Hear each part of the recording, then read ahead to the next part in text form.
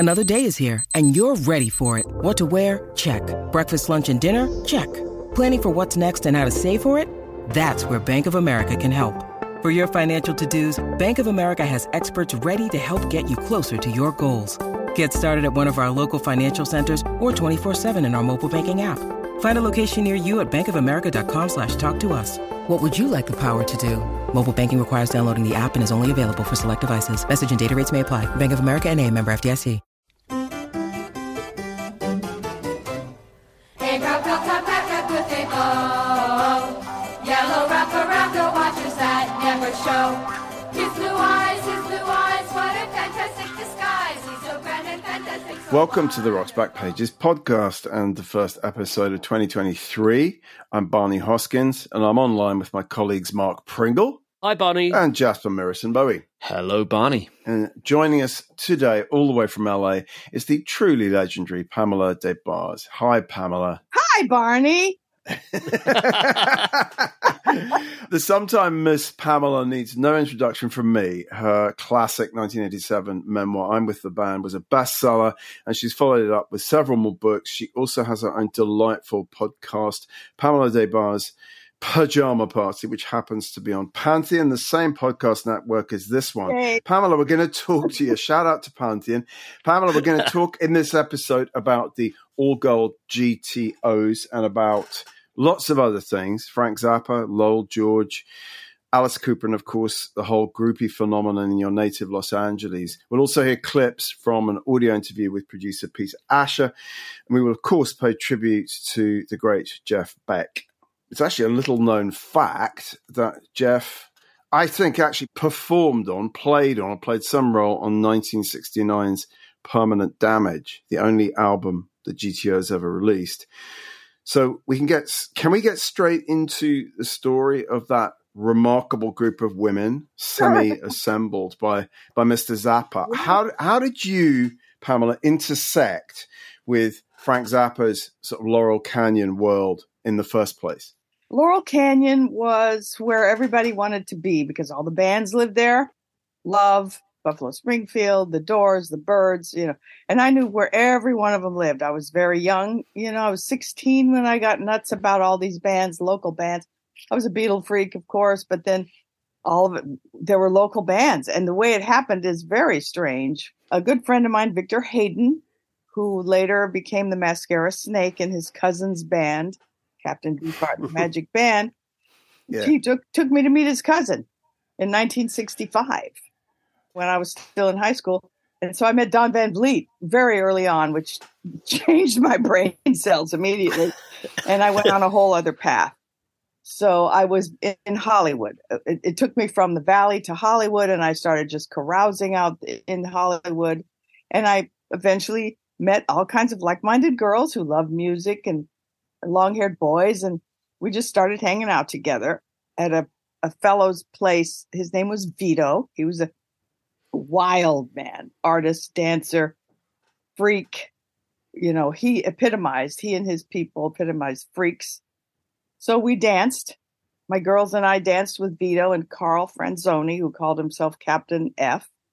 And we were just a bunch of freaky girls, and so Frank Zappa moved from New York to Laurel Canyon, and he became sort of like the crown prince of Laurel Canyon. He was the weirdest person there, and no one would have imagined at that time, but he was a total teetotaler and didn't take any drugs.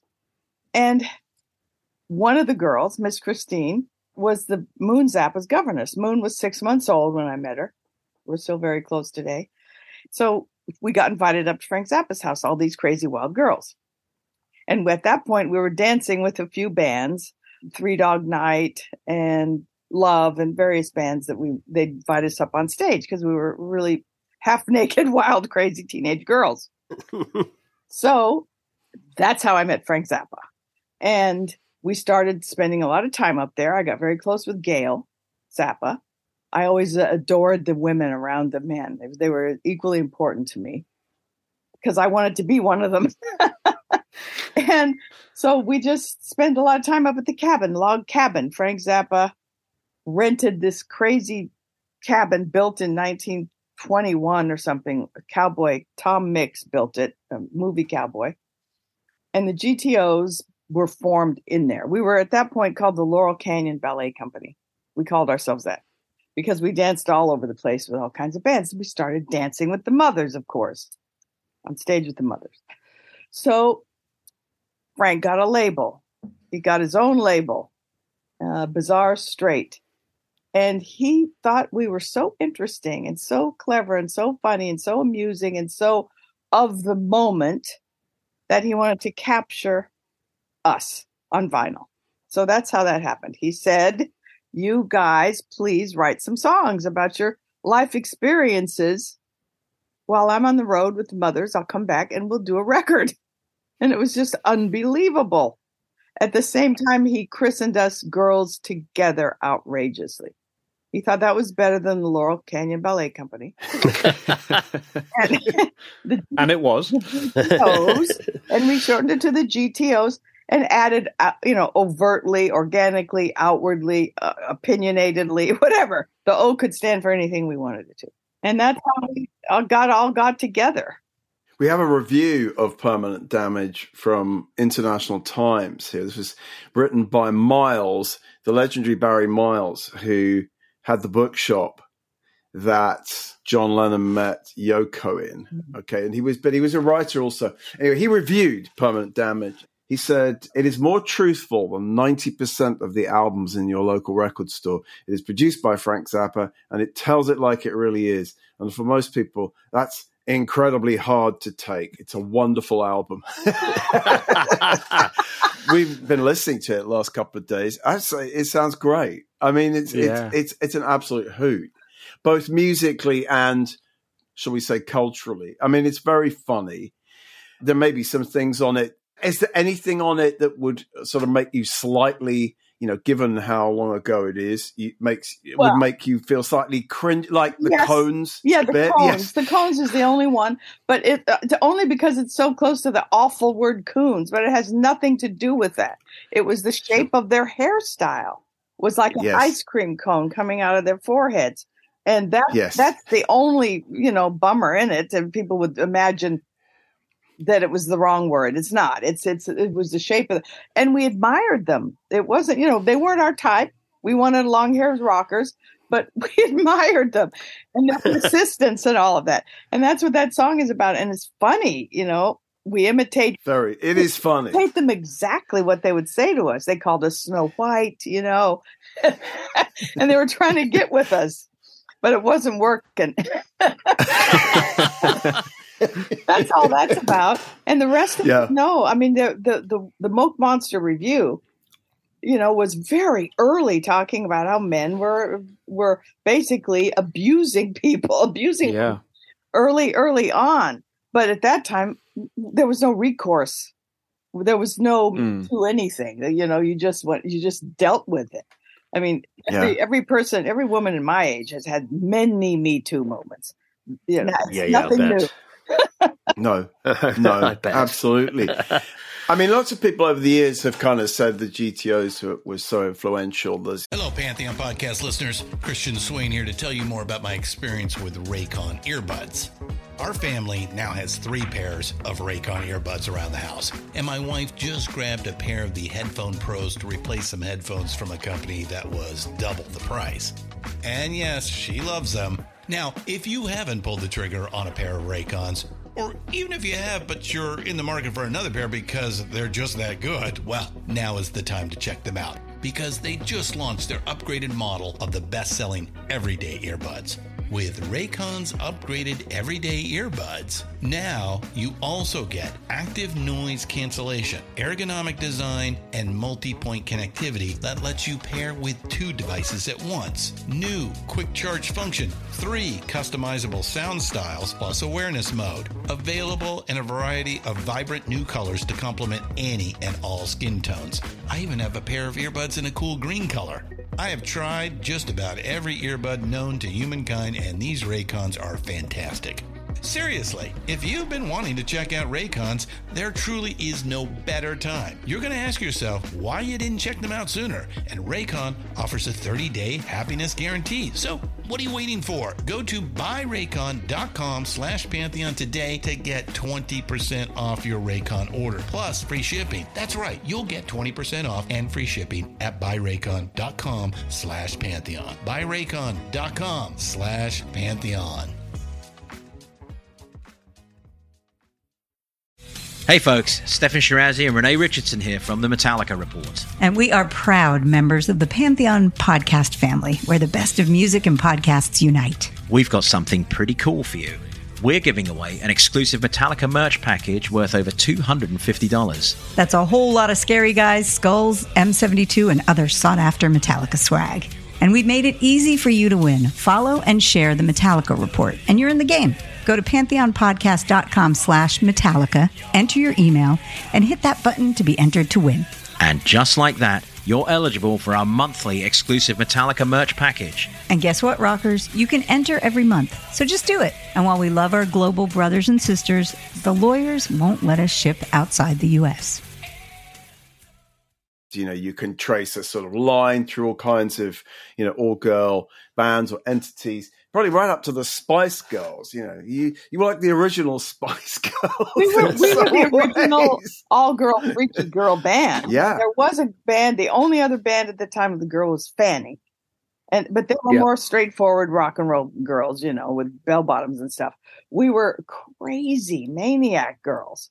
And part of it had to do with wanting to have Frank Zappa think we were great. You know, he was so important to all of us that it was like, okay, we got to make him laugh. We got to make him love us, you know, and it was nothing to do with sex with him ever. I mean, you know, Gail was someone we adored as well. But it was more about impressing him. And he wanted to capture these moments in time. And that's how the GTOs came about.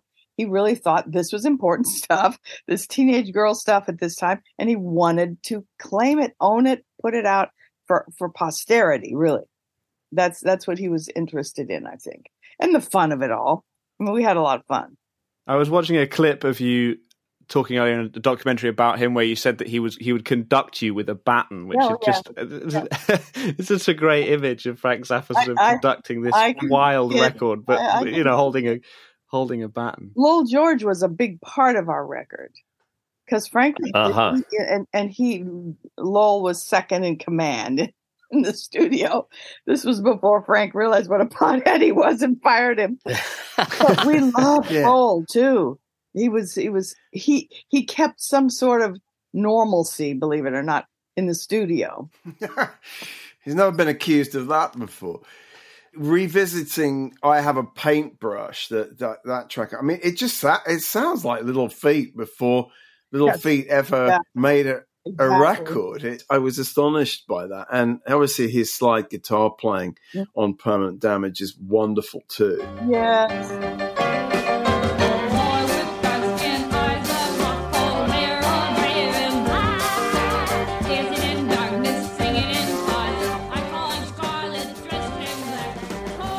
People don't actually pay much attention to the musicality of that record, but there's some pretty good stuff on there. There is great music on there. I mean, all the sort of, you know, the chatter between all of you is brilliant. It's really funny and wonderful satire and all of that. But it has some great musical moments, I would say. I mean, it's not so different. You could almost compare it to We're Only in It for the Money in terms of the sort of variety of things on the record and the conversation and so forth. Well, Frank was making fun of stuff on We're Only in It for the Money. We were not. We didn't know we were doing a satire. Well, not even with Rodney. We were just living, you know, and enjoying every second of it. At that time, I knew how important these moments were and how I would reflect on them for the rest of my life and how, you know, I was in the right place at the right time and all of that stuff. There's a piece that we've added also about Miss Christine that a guy called Eric Himmelsbach wrote in 2018. And she actually mentions the fact that Miss Christine was the original like nanny for Moon Unit, wasn't she? I believe it. Yes. But he talks to Alice Cooper, and he says that he used to come around and also help babysit Zappa's kids. It's the idea of the whole band was there all the time. The whole Beefheart band was there all the time. Yeah. I remember once walking in and the whole entire Beefheart band was sitting there. They were very on you. They would sit there very calmly and stare into space. And the whole Alice Cooper band was there, and a whole bunch of the mothers were there, and a bunch of freaks too. The doors were always open there. And that's why when Gail became pregnant again with Dweezil, she said, I am not going to live like this. You have to get me a house where people can't just walk in and, do whatever they want. So that's how that happened. Wonderful. Yeah. You also knew Graham Parsons, didn't you? And of course, Christine's Tune, which was the first track on The Gilded Palace of Sin, was about Miss Christine. No, it wasn't. Oh, it wasn't about Miss Christine. It wasn't about Christine. Bob Dylan got that wrong on his show. Remember when he... Oh, my gosh. Well, I'm in good company then. Well, Miss Christine did not go out with any, it was about a girl named Christine Hinton who dated David Crosby. Crosby. Yeah. And she was one of those girls who was she wanted to play guys against each other and different members of the Burritos and Birds and all that. And they didn't like it. Then they wrote a song about a pretty rude song. And I actually double dated when I was seeing Brandon DeWilde, the actor, who was very close with Graham and had a lot to do with his country music, love. I was dating Brandon and we double dated with David and Christine Hinton. I remember it very well. It was a strange double date. But anyway, she died soon after that. She was killed in a terrible car crash. So you know who she is too. So that's who it is. Yeah. Because Crosby writes a lot about her in his autobiography, and it was a very tragic moment in his life. Yeah. I'm going to read that because everyone gets that wrong because Miss Christine was much more well known at that time. Well, I'm glad we cleared that up.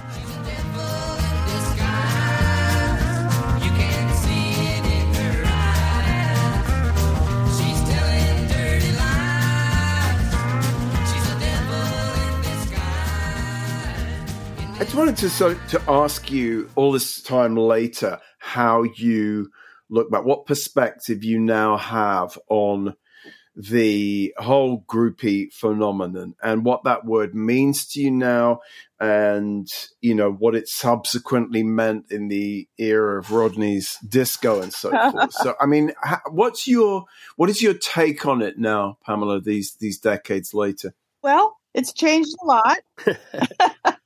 It has, at the time, I was never underage, first of all. Let's just go there, okay? I was never underage when I was seeing these rock stars. But in the early 70s, the girls got younger and younger. Rodney's English disco, you could be any age and go in there.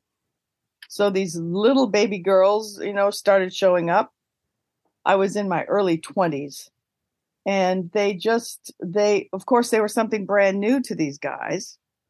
Little girls, wow, here they come, all these little babies in their high heels and their shorts and stuff. So of course they wanted them there. So the girls wanted to be there. It's not like these guys were taking advantage of these girls. However, at that age, yes, it could be perceived that way. But unless you were there and saw how much these girls wanted to be with these guys and put themselves in every kind of situation so they could be with them and meet them and hang out with them, it's hard to understand how different it was, how that came about. And it was a short-lived phenomenon, I think. Couldn't have happened in any other time frame. Or in any other city, maybe. Yeah, maybe. Although I know, I had girlfriends in New York. Yeah. Michelle Overman, who's in my book, Let's Spend the Night Together, Patty Darmanville, all these girls were, like Michelle was with Steven Tyler when she was 15 and he was only like 19, it's just what was happening. It's the way it was back then. And no one seems to be able to understand that. And luckily I had nothing to do with it. I was 19 when I finally got laid. So thank God I don't ever have to explain my way out of that stuff. I mean, do you think that rock and roll will ever have its true sort of Me Too reckoning moment like the movie industry? Well, some girls after Steven Tyler right now. Yeah. Yes. I was interested to know what your memories of the reaction to I'm With the Band when it came out. It was a huge bestseller. It's a wonderful book. There's so much great stuff in it. How do you remember the response to it? You know, being on chat shows and getting somewhat... I was stunned by the reaction. I just, you write something. It started because I did a couple interviews. I did an interview with Stephen Davis for Hammer of the Gods, and which was one of the very first big rock book. That and No One Here Gets Out Alive. Who Danny Sugarman was a good friend of mine. But Stephen Davis said, wow, you've got a book in here. You have your own book to write. So he was very influential in helping me make the decision to write it. I'd thought about it my whole life because I'd kept diaries and had amazing memories that I knew no one else had. So I finally decided to write it. I got many rejections. I saved them all. I saved all the rejections from publishers. And one of them said, I think it was Random House, this will never be a book. It might be an article for Rolling Stone, but it'll never be a book. So I saved it. And when I got on the bestseller list, I sent it to the guy. I cut it out and sent it to him. The guy. I love that. That's beautifully petty, but excellent. You and J.K. Rowling, right? Oh God, don't align me with her. I'm a very open. Okay, sorry, no, I wouldn't mean to. Open-hearted, accepting soul. We had the BTOs with us, Boys Together Outrageously, and that was a time. That was a time period where anything went. We had the birth control pill. Boys and girls could do whatever they wanted with each other and everyone else. I mean, it was such a magical time. No wonder people are still clamoring to hear about it because it was brief. And the music being made to reflect the lifestyle of all this, or vice versa, impossible to replicate. Even though I've been saying lately, the biggest bands in the world are going to be cover bands in the future because there's no one as good. I'm sorry. I'm just sorry. There's no one as innovative as Frank Zappa right now. Can you think of someone? I mean, Jasper's looking skeptical over there. I mean, I would disagree with that. But what I really love about I'm With the Band, I'd never read it before and I started reading it in the run up to this, is that the positivity with which you talk about your own desires and just your enthusiasm for the situations that you're in, I mean, must have been in 1987 a totally revolutionary way to write about women's sexuality in a way that hadn't really been in open conversation before. I mean, now we're starting to talk more about that kind of thing in a more open way. But at that point, it must have just been like, who was writing like that? No one. In 1987? And I got a lot of shit for it. I bet you did. Yeah, I'm sure you did. But it's brilliant. If you read it back, it's very tame compared to some girls who decided to tell all long after I did. Yeah. And for me, it was all about love. I was looking for love. I wanted love, that was I wanted that. But I wanted it in this world. So, yes, I wrote about my sexuality. I guess Aeneas Nin maybe with the one before. Yeah, I was going to say. Yeah. But I mean, no one during my time period would do that, especially in the 80s, I think. The 80s, like I said, 20 years earlier, it was a whole different reality. And even in the 80s, it was shocking to people to read about stuff that happened 20 years earlier. And now 50 years later, it's very different. It's very different. It's like a fantasy. It's like mythology. Jim Morrison will always be that beautiful Adonis with the beads around his neck. And of course, I saw him in the gutter. Yeah, a big fat guy with a beard in the gutter, So, but I've got some good stories about him in that book. Because I was just I was in this world. I was on the Sunset Strip every night of my life. The Whiskey A Go-Go was my living room, basically. So I just saw it all and I wrote about it, and I kept the diaries, and I was able to quote myself.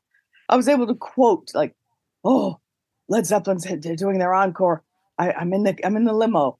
Jimmy. Oh, here's Jimmy. Oh, yeah. I mean, it was so amazing. It took me a beat to realize that those were actual diary extracts from, they're so archetypal diary entries. It's wonderful. Yes, every young girl can relate to it, even now. Of course. And I didn't mean to say there's no great music being made now. I go see live music all the time. But that particular time frame produced something in the atmosphere in that 5-6 year period that allowed all these geniuses to come through. Elvis started it. I don't care what anyone says. And he opened these doors, and John Lennon walked through it. I mean, it can't be compared. I'm not comparing it. Can't be compared, but because I love the Struts. I love Måneskin. There's a lot of stuff I like, but I'm glad I lived then. I'm glad I was a young girl back then. Yes, I bet. I mean, the thing is that music was so central to the entire culture. Yes. In a way that is impossible to be now. Right. It's too diverse. There's too much other stuff, Yes. But I mean, I was 12 in 1968, and I just wanted to be part of all of that. There was nothing else. There was literally nothing else to look at. Yeah, I know. It permeated the whole world. Yeah. The Beatles, the Stones, Zepp, these people permeated the universe. It wasn't like small bits of stuff like it is now. I mean, it's just, there are huge, and luckily it's a lot of women, obviously, making a whole lot of noise right now. But back then it was just, it was cultural, like you said. It was a movement, right? Yeah. There's no movement right now. There's a lot of different variations on that theme. But and a lot of it had to do with peace and love. And that's why people look back at this like, what was a love-in like? It's impossible to describe. The Doors, the Byrds, whoever, they would play them for free. They didn't wait around for the paycheck. It was not about that. It had so much to do with acceptance of each other. Yeah. I mean, it really was. Life was a love-in for a while there. Yeah. I mean, you have written about the darker side of the kind of rock and roll dream, of course, and not all the GTOs, have ended up in as good shape as you have. I mean, you always had this very sunny, upbeat disposition, I think, and that comes across in pieces about the GTOs and so forth. A couple of the other pieces that we're going to feature on the homepage are about Miss Christine and about Mercy. I hadn't realized till I revisited this piece about Christine that I mentioned earlier by Eric Himmelsbach, that it was actually Jonathan Richman who basically saw Christine sort of like lying on the floor and like came in. I think one of his fellow modern lovers was having a shower, and Jonathan Richman comes, "There's something wrong with Christine. There's something not right," and she had obviously overdosed. I had no idea that it was in that house in Massachusetts. And then the other piece is by our friend Chris Campion, who's an RBP writer who's been on the podcast. I mean, he wrote this really lovely piece about Mercy, Miss Mercy, last year, which is great. So I think he wrote it for the LA Times. And fortunately, she did have a happy-ish ending to her life, didn't she? Having been virtually homeless. And were you in touch with her? Oh my God, she was my best friend. She was your best friend. She was on your podcast, wasn't she? A couple of times. Yes. Wonderful. I'm going to have to listen to those. I noticed. Have you read her book? No, I haven't. And that's called Permanent Damage, right? Yes, it's called Permanent Damage. She's the one who named our album. Yes. There's no one like her in this world. And yes, she had a rough time, but she doesn't look at her rough time of being homeless for 7 years as a rough time. She always, I can't say enjoyed, but respected her life. Respected no matter what she did with her life. She respected herself and what she'd been through. And boy, what a character. You've got to read her book. And please, okay, will do. Podcast. But she turned out fine. She was many, many years sober. It came about because my mother was ill, and she had just gotten sober, like literally 2-3 months before. And I needed help with my mom. because she was living with me and I needed some help. And Mercy always got along with her. So Mercy became her caretaker, so to speak, 3 days a week, and turned her completely around because she had to be sober to do that. And she kept sober and she stayed sober the whole time ever since. So I think Chris says she got sober on Thanksgiving Day in 1998. So she had many years drug-free, which is really good to know. Just one quick footnote question. The featured writer on the homepage is an LA kind of mainstay, Richard Cromelin, whose name you will know, wrote for many years for the LA Times. And we've got this piece, this review of the Hollywood Street Revival and Trash Dance in the fall of '74 at the Hollywood Palladium. Yes. And you're on the bill there. Were you in the GTOs at that gig? I had just met Michael, the fellow I married. Got the beautiful last Michael Desbars. Yeah. Great man. The S is silent, by the way. It's Desbar. Desbar. Yeah. And he was performing. He had just gone solo. Silverhead, his band, broke up, and he was going solo, and he was going to perform. So the GTOs got back together. We hadn't been, and it was really only Mercy, Cinderella, and me, and a couple other girls we brought up there with us, and we backed Michael. Okay. We backed him up, and we sang, I think, oh God, Mr. Sandman. I think we sang in a really terrible way, but we enjoyed it. I remember Mercy was on heroin that night, and she stumbled in late with a giant rainbow-colored wig on. It was all askew and everything. So it was really quite a night. Yeah, I remember it very well. Well, Cromelin says it was a kind of wake for the glitter rock era, and I love again only in Hollywood, right? But I wish I'd been there. The Dolls, the New York Dolls, were headlining, and Iggy Pop performed. Yeah, it sounds like fun. It was wild. It was absolutely wild. It was at the Palladium, the very first place I came to Hollywood, and that's where I met Don Van Vliet, Captain Beefheart, at the second annual Teen Fair, and he was so out of place. He was. He didn't fit in. How he got that gig, I don't know, 1965. But he when Victor introduced us, he looked me up and down and said, "You're a gas. I wish there were more people like you." And I was like, right. Really? What is it about me? I was this high school kid. And for this giant, burly, so much of the stuff I've been through, it's hard to describe. But for him to recognize that, something in me there. It just shifted it sent me on a whole other path. Wonderful, wonderful. So, Pamela, while all this was going on, there was a kind of another LA happening that you semi-intersected with, but it's very different from the sort of Rodney's GTO's LA. I'm talking about the kind of laid-back singer-songwriter crowd, exemplified by kind of Joni Mitchell and Jackson Browne and so forth.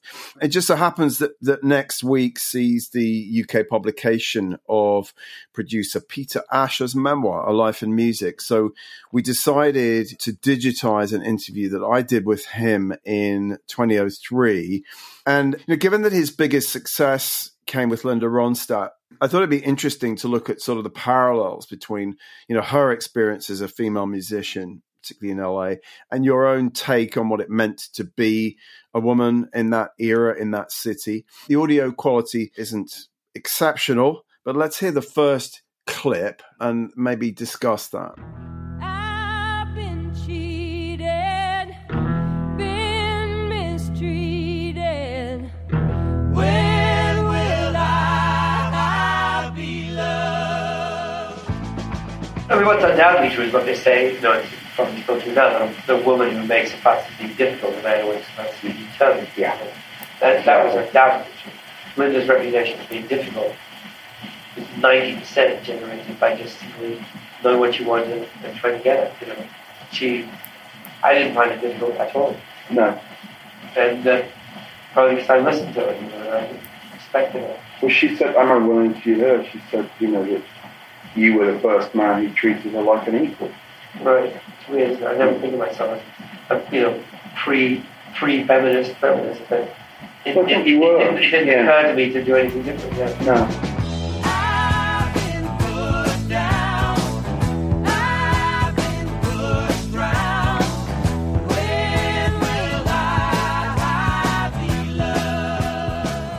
Well, so, I thought it was interesting maybe for you to hear someone like Linda Ronstadt talking in that era and the sort of struggle she had with men domineering kind of producers and record executives and boyfriends, of course, And, I always did get the impression that Peter was a very sympathetic kind of guy. What did you think of all that music that was made? The Canyon sound, the singer-songwriters. Did you feel you were in a very sort of different LA sphere from those people? I mean, no, it was all one. We were all in one Canyon together, and I revered her. She was my favorite singer. I saw her play. Was she? Many times at the Troubadour. I was always inspired by her, and vice versa. She writes about me in her book in a really positive, sweet way. We'd interact in the office. We were, I guess she was managed by Herb Cohen or something, because we were always together I'd see her in the office, and I always got to go to her gigs for free because of our connection. And I just loved it. I never paid for a gig probably my whole life. I mean, back then, I just walked in. But anyway, I loved her. And I loved Crosby, Stills, and Nash.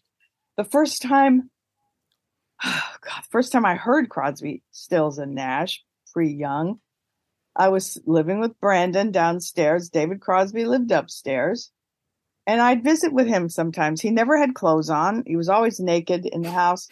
He had big bowls of Coke and pot everywhere. I mean, he was very accommodating. That's a word for it. But one day I went up there looking for Brandon, and he said, "Here, I want to play you something." And he had this bunch of equipment there, and he turned it on, played some amazing music. I'd never heard anything like it. And he said, "This is my new group. We're going to call ourselves the Frozen Noses." And I can't think why. Why on earth? Even then I thought that's not a very good name for a band. and it's a bust also. So I thought, well, that's not cool. But anyway, the music was amazing. And of course, decided not to call it that, but use their real names for the music. Yeah. So I've often said I was the Forrest Gump of a lot of stuff, because I was in situations that no one would believe. So I wrote about it. And I still get many detractors. I still get people saying to me that you're making this up. A lot of people think I made a bunch of it up. Not true. It's all there. It's all in my diaries. And they should be in the Smithsonian or something, not the Rock and Roll Hall of Fame, because I'm not a fan of that. But their history from a very important time frame, musically especially, but not just music. It was culturally, sexually, politically. I mean, it was all there. It was the height. It was all came together in like 66 to 74-ish. Those are the years that I think all that shit went down. And it started shifting after Manson and Altamont and stuff, but it was still intact. For a lot of people say, that's when it all ended, but that's not true. It kept going for a while. When the hard drugs came on, Coke especially, what a nightmare that stuff is. But, when we were on acid and smoking a lot of pot and looking for God in everything and each other, it was nothing like it. I mean, some of it's just too outrageous to have been made up. So, I mean, how can anyone think that if you were making it up, you'd have aimed a bit lower, I think. Yeah. I get called a slut. I get called a slut on social media. Oh, for goodness. I'm a 74-year-old lady, right? Now, I still get called a slut. Is that a compliment? I don't know. My age, maybe it is. Well, look, just to say a little more about the Peter Asher interview, I mean, revisiting it after 2 decades, it was pretty interesting to hear. He's a very bright guy. Yes. Obviously, he's a fellow countryman of ours. He first went to America as one half of Peter and Gordon, had, pop success in America, was on the Sunset Strip, probably the same time as you. Oh, we interacted. Yeah. Okay. But then he goes back to London, works for Apple, obviously. Jane Asher was his sister. Jane was Paul McCartney's girlfriend. Anyway, and then he comes back to LA with James Taylor, who'd been signed to Apple. And so he talks in this audio interview quite a lot about James Taylor and making the Sweet Baby James album, which I think is a real seminal sort of LA album from the late 60s. Was it 69, 70? Anyway, I really like that record. I have to say, you weren't allowed even to say you like James Taylor in the kind of punk era, but I've come around to it now. And he talks about Carole King and Tapestry, You've Got a Friend, and all of that. So it's an interesting sort of British perspective, if you like, almost on that whole LA era, the singer-songwriters. Another artist that he produced was John David, or J.D. Souther, who co-wrote more than a few of the great Eagles songs, and who, of course, had relationships with more than a few female singers in LA. He was a real heartbreaker and lady killer, I think. He was a ladies man, but an interesting guy. I only interacted with him with Chris Hillman when I saw Souther. Of course, Souther, Hillman, Fuhrer, yeah, because I think Chris was your first sort of real love, wasn't he? Yeah. Yes. So I'd forgotten that you had that connection too. Well, let's hear the second clip from the Peter Asher audio where he talks about JD.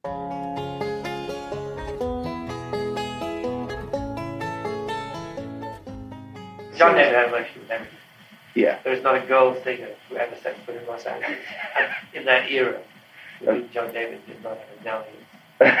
That's the impression I get. No, it's true. It's true. And broke a few hearts. A very funny story that you'd have to get from one of them to tell. There was a point in time when Jody and Linda met on the doorstep. One leaving, one arriving. You realised what was going on. That had to happen at some point. Let's face it. Yeah, exactly. You could do a peak frame family tree just of their relationship. Neighbors love like a river flows, raindrops falling on a broken. Well, I love that idea of who was leaving, who was arriving. Yeah. Peter didn't say, and maybe doesn't know. Anyway, maybe it was Joni leaving and Linda arriving, or the other way around. But it's a great moment in sort of LA Canyon history. Very Laurel Canyon. I do these rock and roll tours. I'm with the band Rock and Roll Tours, where I take people around in a big van and show them all the sites where all this stuff happened, where the GTOs did their record, where the Zappas moved to, where all the Byrds lived, where Love lived, and I also go by Joni Mitchell's house because everyone wants to know where that, our house is a very, very, very fine house, where that is. Our house is a very, very, very fine house with 2 cats in the yard. Life used to be so. Apparently she still owns that house and just leases it. But yeah, so that's definitely part of my thing. I definitely have to go by there because everyone wants to know where it was. It was right above where Frank Zappa lived. Does the bus go up to Appian Way, where Carole King's house was? No, I don't go up there. I haven't had much call. Too high. I haven't had much call for Carole King people in my band. Oh. Okay. I admire all the women who came through there. I mean, it wasn't easy for them. No, absolutely. Well, listen, it's been absolutely fabulous talking to you about that LA era. As I mentioned at the beginning, Jeff Beck and Rod Stewart showed up during the Permanent Damage sessions, if I've got that correct. I think you said that somewhere. The whole band, the whole Jeff Beck group showed up, which is an amazing, it's an amazing and I guess kind of, poignant coincidence, given that we learned late yesterday that Jeff Beck had died very suddenly after contracting, he'd gotten meningitis, bacterial meningitis. So, he was 78, which is, it's not young, but no one imagined he was about to leave us. So, Mark, I'm going to ask you what your first memory of hearing or being aware of Jeff Beck, as a player, as a rock and roll, as a pop star. There are two different things. As a pop star, there's kind of that, I have to say, ghastly Hi-Ho Silver Lining, which is a song that I'd condemn, happily. I guess it was kind of like Blow by Blow around there where I really started hearing. Not the Yardbirds, not the Yardbirds. No, but it's too. They were before my time. I know it's ridiculous. When you're that age, if it's 3 years before your time, it's dead. Then I just love his playing. I don't necessarily love the music he's playing in terms of its sort of general format. I mean, I've got a fairly low tolerance of kind of Fusak, kind of jazz funk fusion sort of stuff, But he is an extraordinary player. I mean, Jimi Hendrix is my great god as a guitar player. And Beck's like the next best thing, the guy who could really tell stories on the guitar. And I love that 2007, that run of gigs he did at Ronnie Scott's, which, you can hear and see. The albums released, the videos, the DVDs out there. And he's just extraordinary. The other thing that was fantastic about him is that he actively employed women musicians. Yeah. Fabulous. I mean, that bass player, Tal Wilkenfeld. Yeah. Just astonishing. And he comes from that sort of like macho kind of rock and roll culture. And for him to absolutely throw the doors open of his band to women musicians, I thought that was fantastic. So it didn't matter the context. His playing was always astonishing, regardless of the context. I mean, Barney, you really like his version of Nessun Dorma, don't you? Yeah, I saw him play that Nessun Dorma live at this open air festival in Surrey once, and I have to say, part of me just thought this is just so naff and absurd. Yeah. But 5-6 minutes later, I had tears streaming down my face. I mean, it was just sort of, it was so beautiful. My heart was just kind of bursting with the beauty of his playing. I mean, yeah, and I remember when we were first starting Rock's Back Pages, so 20 years ago, your place in Clapham Common West Side, you playing Brush with the Blues, and both of us going, this is just fantastic. Oh my God, yeah. I mean, the thing is, he used to play with his fingers. He didn't use a pick, certainly for his latter period. And his touch was just, beyond so belief. Human, really. So, I mean, just the humanity of the guy.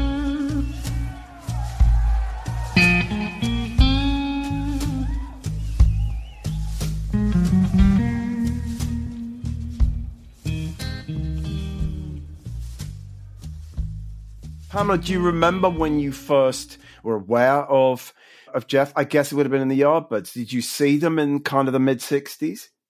No, I didn't meet Jeff or know much about him until the Jeff Beck group. Right.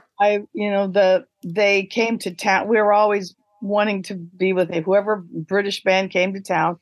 Any British band would do. Yeah, right? pretty much. Pretty much. But none of us got with them sexually or anything. People misconstrue the term groupie because a lot of times we just wanted to spend time with these people, hang out, know them, share stuff. And, we took them all shopping. We took them to our favorite vintage store, the only vintage clothing store in LA at the time, with Glass Farmhouse. Took the whole band there and they got decked out on stuff. I remember Rod bought probably his first feather boa there. I mean, it was wow, that's great. And we'd sat at the Chateau Marmont with him all afternoon watching soccer. It was that kind of thing. And we all got along really well, and they wanted to play on our record. Frank asked them. I guess Jeff was a big fan of Frank's and vice versa.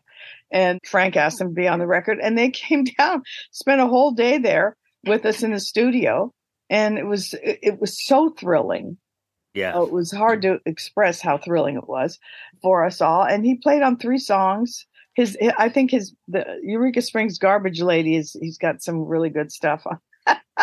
Okay, so he's on. I was going to ask you it's not immediately obvious where Beck is playing on the record. Oh, I wasn't sure how much stuff. I think you think it's. I have to go listen a little more closely. It's very obvious what he's playing. Okay. Frank turned him way up.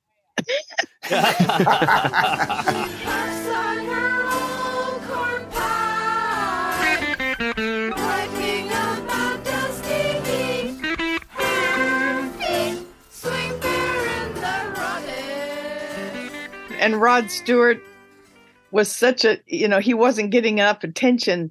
We called him Rodney Rooster then because his hair stuck straight up. Yes. Rodney is what we called him. But he disappeared at one point because he wasn't getting enough attention. And we had to go out looking for him in the middle of Glendale, suburb. And finally found him sitting on the steps of a school sulking. And, we had to bring him back and get him on a song, right? So he sings on Mercy's song, Mercy's Crazy song at the end of the album. and you can hear him just screaming, shock treatment, or let me go. Shock treatment. Wow. Is the name of that song. It's very Mercy. I'm gonna have to go and listen to the record again with slightly better headphones, I think. Please let me go.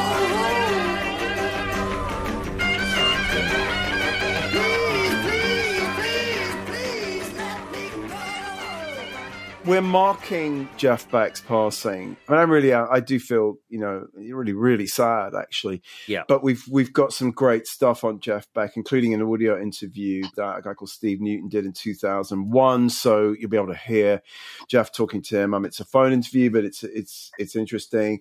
And there's 3 interviews. One from when Jeff was a Yardbird. Actually from KRLA Beat.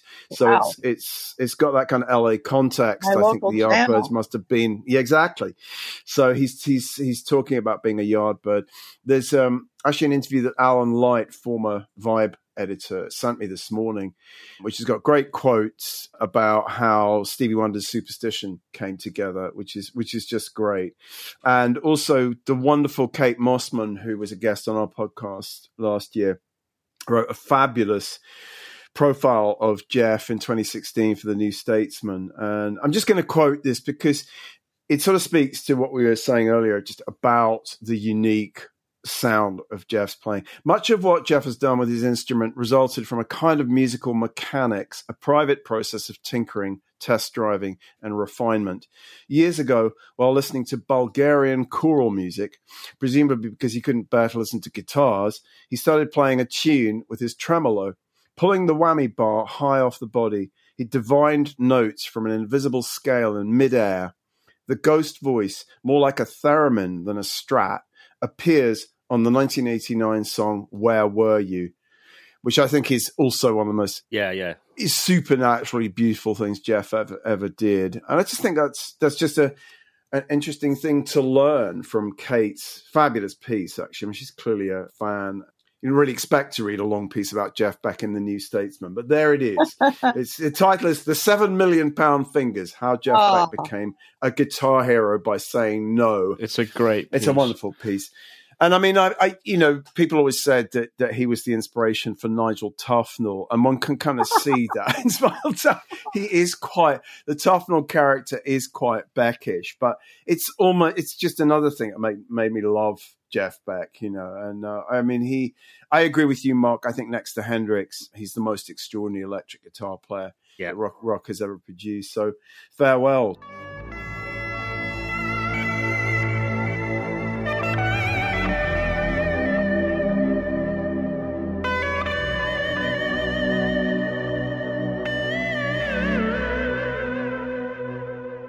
Do you guys have any pieces you want to just briefly mention before we wrap up? Actually, really, just one piece I'd particularly like to mention, which is, well, I'd like to mention as an aside, we've got our first Ethel Merman piece on the site, which has given me great pleasure. But this is Bonnie Raitt, interviewed by Judith Sims, Rolling Stone, November 1972, about going to Woodstock to record Taking My Time, I think. I could be wrong about which album it was.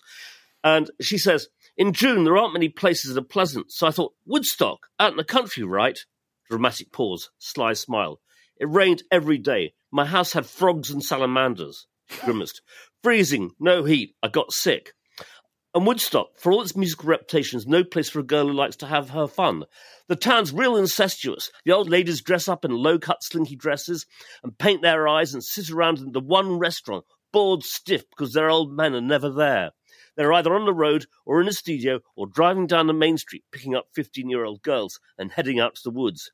Real decadence. The whole town's on the nod. Guys sit at the traffic lights waiting for the streets to turn green.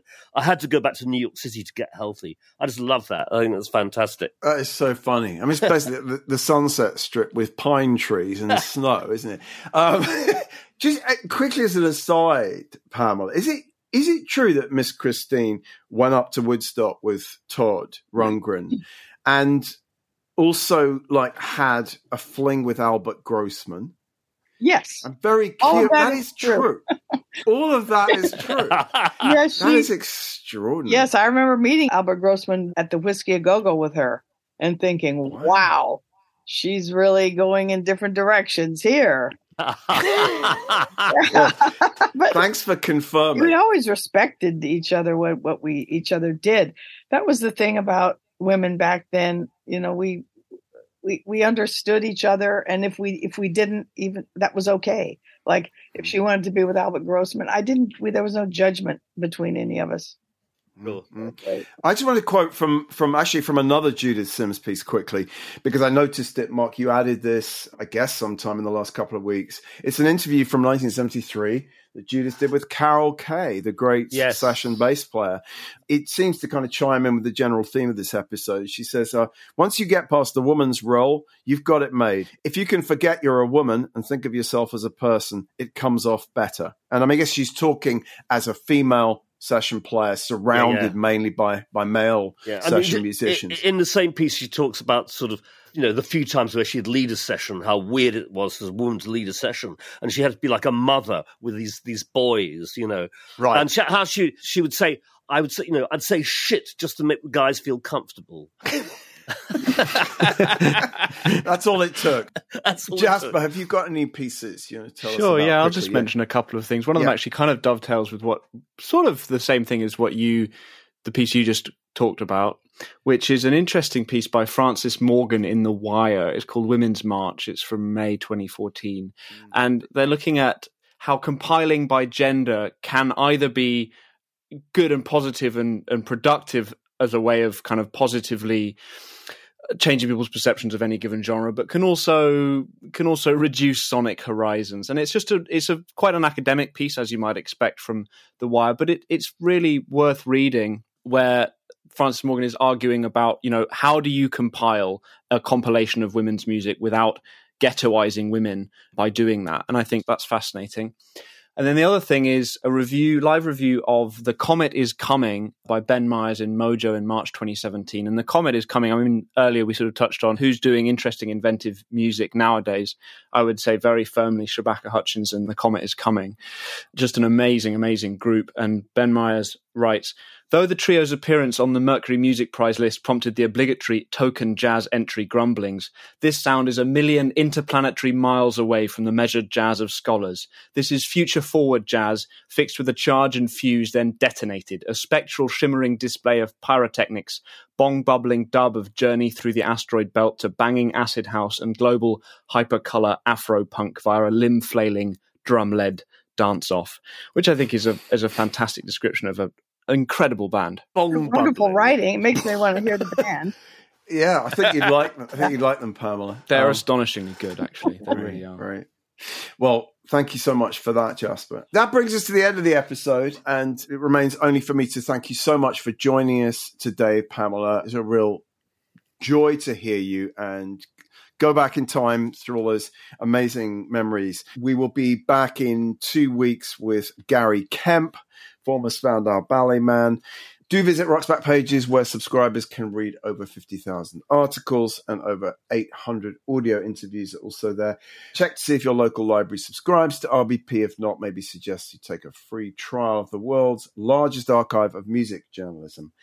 And it's bye from me and bye from you guys. Bye. Bye. Thank you for having me. I really enjoyed it.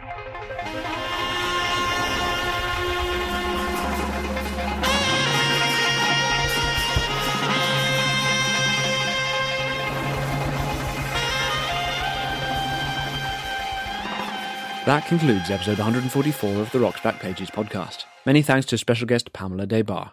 Visit her website at PamelaDesBarresOfficial.com for details of her podcast, books, and more. The hosts are Barney Hoskins and Mark Pringle, and it was co-hosted and produced by Jasper Murison Bowie. The Rock's Back Pages podcast is part of the Pantheon Podcast Network. You can find thousands of articles, as well as hundreds of full-length audio interviews at rocksbackpages.com.